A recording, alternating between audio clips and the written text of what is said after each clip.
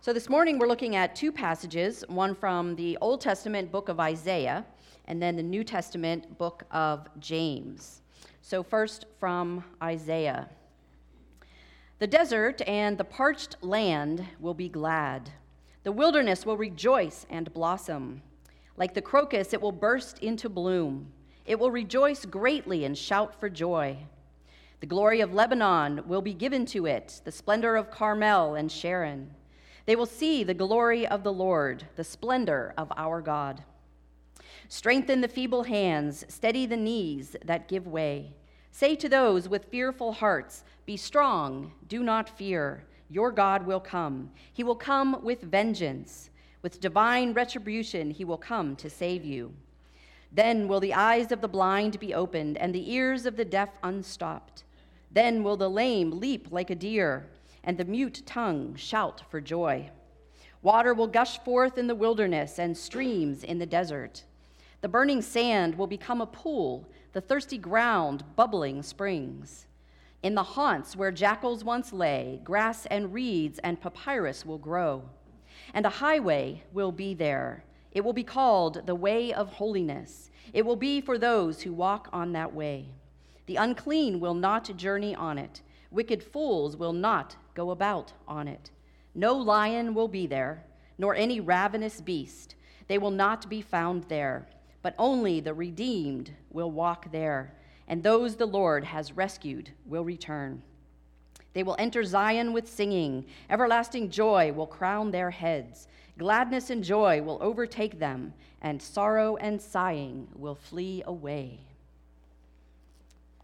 And now from James 5, verses 7 through 10. Be patient then, brothers and sisters, until the Lord's coming. See how the farmer waits for the land to yield its valuable crop, patiently waiting for the autumn and spring rains. You too be patient and stand firm, because the Lord's coming is near. Don't grumble against one another, brothers and sisters, or you will be judged. The judge is standing at the door. Brothers and sisters, as an example of patience in the face of suffering, take the prophets who spoke in the name of the Lord. The word of the Lord. Thanks be to God.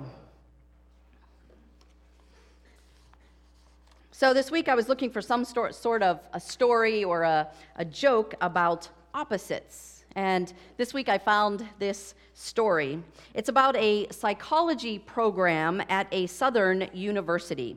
And the students were attending their first class on emotional extremes.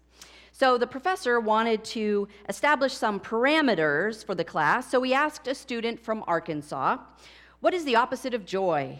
The student replied, "Sadness." Then the professor asked a student from Oklahoma, "What is the opposite of depression?" The student replied, "Elation." And then the professor asked a student from Texas, "And what is the opposite of woe?" The student replied, "I believe, sir, the opposite of woe is giddy up." I thought it was cute.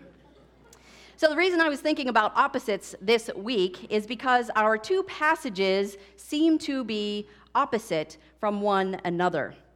In our Old Testament passage, Isaiah seems to be presenting a message that comes across as kind of a glass half full or perhaps overflowing, and James's message is a glass half empty kind of message.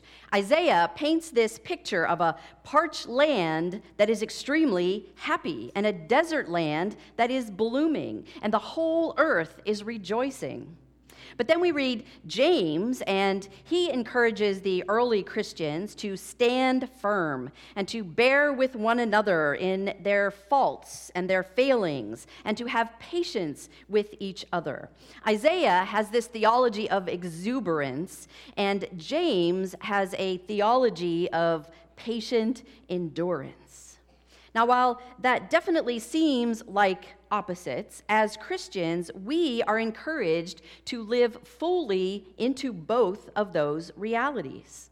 We are invited into this place of joy and sorrow. We are encouraged to live in this place where the earth is bursting with abundance, yet at the same time, there are places that are dry and desolate. We are called to live in that tension between what was and what is to come. At our retreat last weekend, we spent the time talking about this tension. It's the tension between what was, what is, and what is yet to come. It's that struggle to honor where we've come from, but at the same time, prepare for the future. We talked about how we no longer live in a time that it's assumed that people are Christian, because they're not. We, as a church, have to figure out different ways, new ways of relating to people, because we no longer live in a Christian era. So today, I'm giving everybody that was on the retreat an opportunity to share with you a little bit about something that stood out for them, something that they learned, or whatever God has laid on their hearts to share as we think about leading the church into the future. So who would like to speak first? Patty? Yeah. I kept thinking about what I was going to say. And I led it back to questions.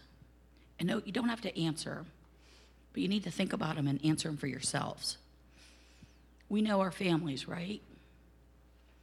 Do we know our church family?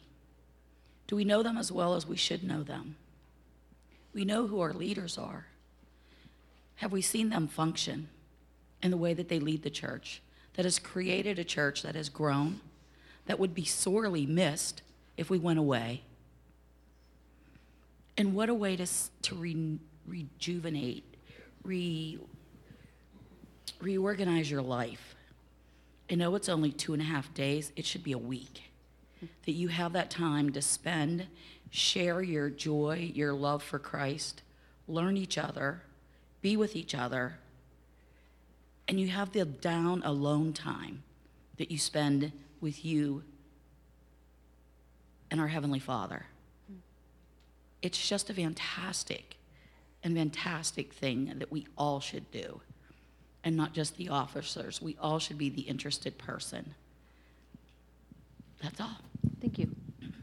Right in front. I enjoyed the retreat, and I've gone to several of them. What I really like is it is a nice time to get to know some of the members of your church family and get to worship with them in a smaller, intimate setting, and also to know what we can pray for them. It was a time of reflecting and learning, and a time to get excited about how we are going to work together to go and grow as a church.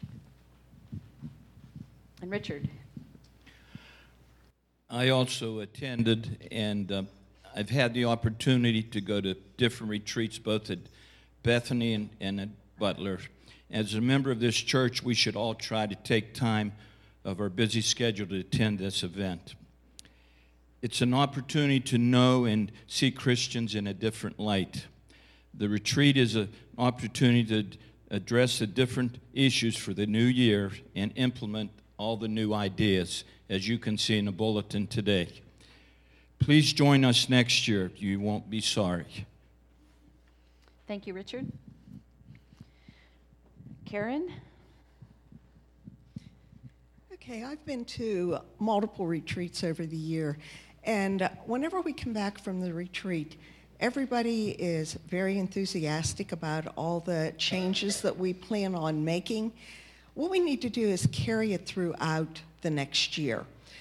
And the one thing that you'll see in the bulletin, in the flyer that's in there, is about the one thing, or thing one and thing two from Dr. Seuss. Any of you who are Dr. Seuss fans? We've done before the one thing challenge, where you're challenged to do one thing during the upcoming year. Okay, that is going to continue. If you can do an extra thing and do 2 things, that's great, but at least do thing 1. Go do thing 1. Grow is thing 2. And besides doing stuff for the church or for the community, we need to grow in our faith. And right now, we have a great growing opportunity. We have more classes than we have Sunday school rooms for. So if you walk down the Sunday school hall, you'll notice 2 rooms have been cleaned out. So all we need to do is get them fixed up and they'll be ready to go. And there are several small groups that are meeting. If one of them does not meet your needs or you have an interest in doing something special, that's always, always, always an option. So keep that in mind, because we want everyone to grow in their faith. Thank you. This is my second year I went to the retreat. I really enjoyed it. I've learned a lot of things, and I think everyone should try to go to it. And I came out with a spiritual cleansing. Thank you. I also have been to several retreats, and they're such an uplifting and spiritual experience.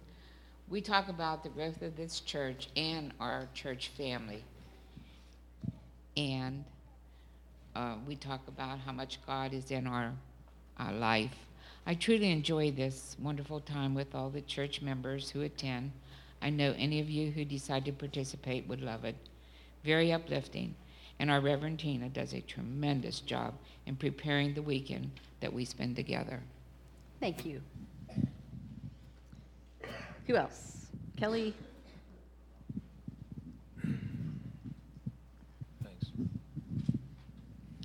If you haven't looked in the bulletin yet, there is a half a sheet in there saying some of the things that came from the retreat.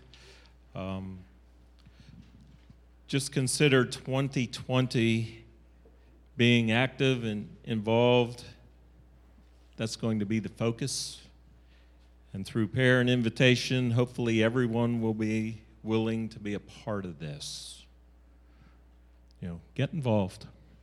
Would you like to tell them about upstairs?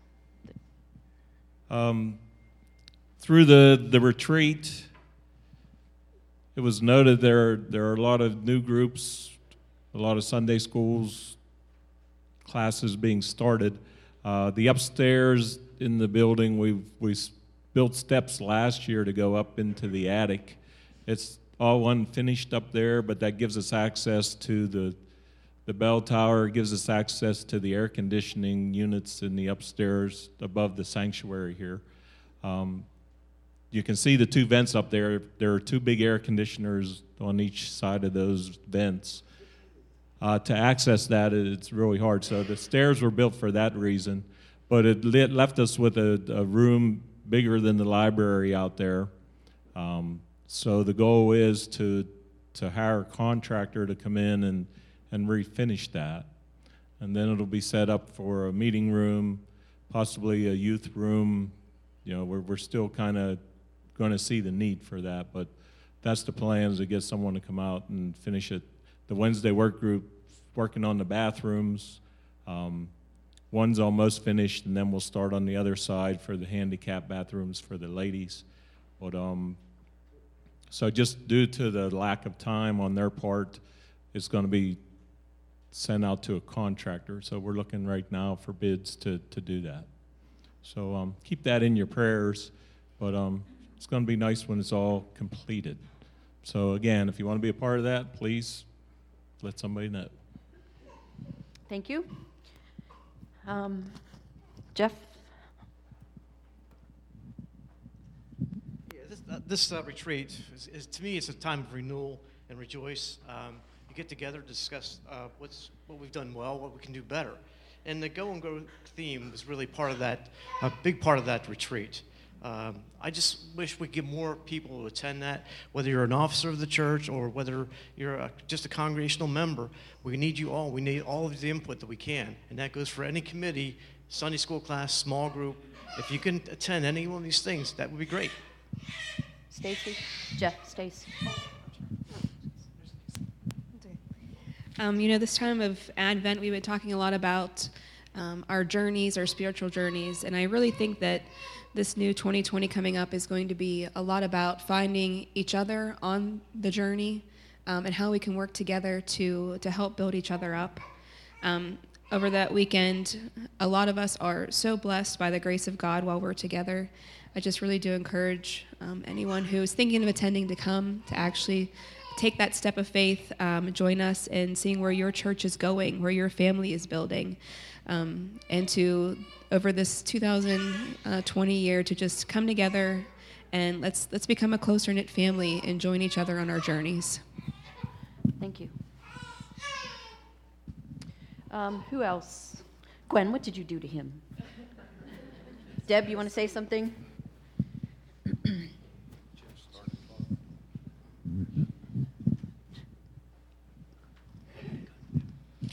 I've attended the conferences for several years, and the past few years I've attended them as a member, not in a leadership role. I never regret that. I always go there with anticipation and an open heart. I know it is a tremendous experience for personal growth and also an opportunity to share ideas about the vision for the church, and wonderful things have happened individually and as a group as a result of the retreat. And every year, my sad thought is, it is a shame that so-and-so wasn't here to see this or be involved with this. So I really, really, really hope that next year when the invite comes up, that you won't miss that opportunity. Thank you. Anybody else? Good job, Donna. See, what the retreat does, even people that hate to speak in front of people, they're doing it. So she's having an anxiety attack, but she's still doing it. Right. Exactly. At least I don't have to stand. Anyways, I attended the retreat last year for the first time. Not knowing what to expect. Well, it surpassed what I expected. And as a congregational member, I went back again this year, and I was twofold blessed. So I'm just a common member like everyone else here. You have to go. You have to. Thank you. Thank you very much. Who'd I miss? I think that's everybody. So those are your leaders, and I'm going to give you a vocabulary word like I gave them at the retreat. We talked about the Christendom era and the post-Christendom era. Christendom is the time of Christianity, basically, when it was assumed that everybody was Christian. I know when I grew up, it wasn't a matter of, are you Christian? It was a matter of, what church do you go to?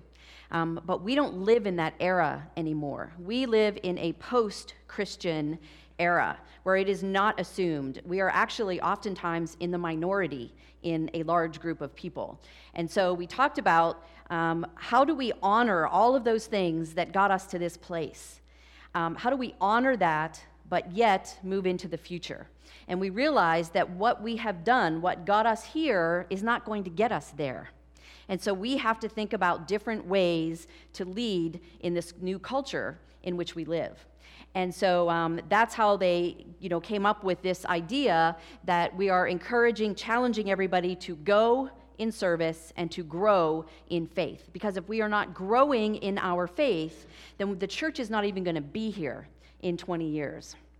So we talked about years ago, before we went to ECO, I had posed that question to the leadership. If Paris Church disappeared tomorrow, would anybody notice? And we said, probably not. And that is when we became very mission-focused. But we are done asking that question, because now people in the community, they know we're here. And everywhere I go, people say to me what wonderful things the Paris Church is doing. But now the question is, how do we make sure we are relevant in 20 more years? that is a tremendous challenge for us. And that's what these passages are talking about. It's about how to live in that in-between time when it was assumed that people knew Jesus, and now people don't, and Jesus is coming again. So how do we live now in this in-between time? How do we lead others to Jesus? James talked about that patient endurance. It's about, again, what we do in that in-between time, between what was and what is yet to come. So, how do we take Christ to the world? How do we make sure that the church is here? There is only one body of Christ, and that is us. So how do we be an example to others and lead others to Christ in this post-Christian era? So there is a new world coming, and we have to take Christ there. So that was the challenge of our leadership, was to talk about how do we get there? How do we do this? So we're challenging everybody to do two things next year: to go in service. Remember a couple years ago we did that One Thing campaign. What are you doing in the church to serve? What is one thing that you are doing? Go in service. And then the second part of that is grow in faith. If we are not personally growing, we are never going to help someone else come to know the Lord. So get involved in a Bible study, Sunday school class, small group. Talk to me. We'll start new ones. And now we're making space to have these. So if you don't fit into something that already exists, let's start something new. We have 2 Sunday school classes and 2 small groups that are starting fresh, like kind of started now, but starting in January for sure. We'll start more. So talk to me, talk to Joel, talk to any of these leaders, anybody that spoke today, and we'll get things moving so that we can take the church into the next generation. And stay tuned for more information on the dots. There's been some buzz already this morning. Why do I have this color dot and you have that color dot? You'll find that out. That came as a result of the retreat as well. So you'll be finding out more about that as we move into the next year. So Ignatius of Loyola says that we have to pray as if everything depends on God, and we have to work as if everything depends on us. And when we work as if everything depends on us, that's the go part. And if we pray as if everything depends on God, that's the grow part. So let us as a congregation, moving into this next year, let us all go and grow. Let's pray. Almighty God, I just thank you so much for everyone that attended the retreat, for their openness, for their leadership, for their willingness to share with us today. Lord, we're really grateful for that. And I pray for all of us as a congregation. Lord, we are so excited about what you have done in our midst.